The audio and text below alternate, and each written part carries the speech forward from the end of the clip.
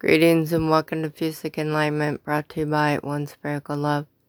Status update, published May 25th, 2015. In case some were not aware, my posts first were about beyond spirituality, and then spirituality. As with most things in life, people can talk about something to death, and then it falls upon deaf ears, which is when people learn to take things for granted. Living in the same path and same way of thinking in one's own life, one then receives the same results. Things do not change in a person's life until they themselves change thought patterns and things begin to change. People have told me all my life, you are always into something. They say that because I am constantly creating.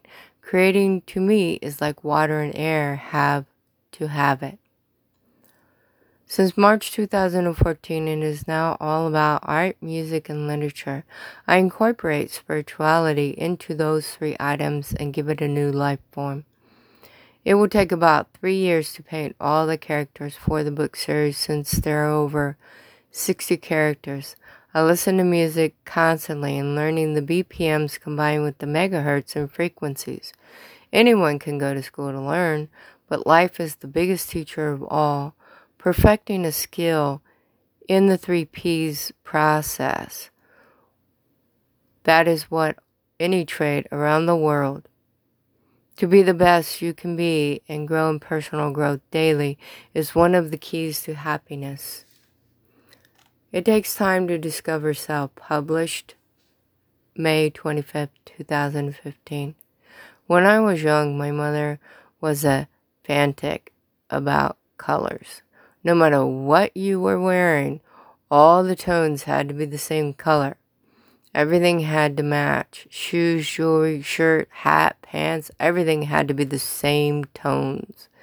We lived in a house once where you walked into the kitchen and the walls, appliances, floors, door, and everything in the kitchen was bright orange. Talk about blinding. She is into earth tones. Earth tones are deep colors. The living room same, but brown. Brown walls, furniture, appliances, ceiling, and even the floor.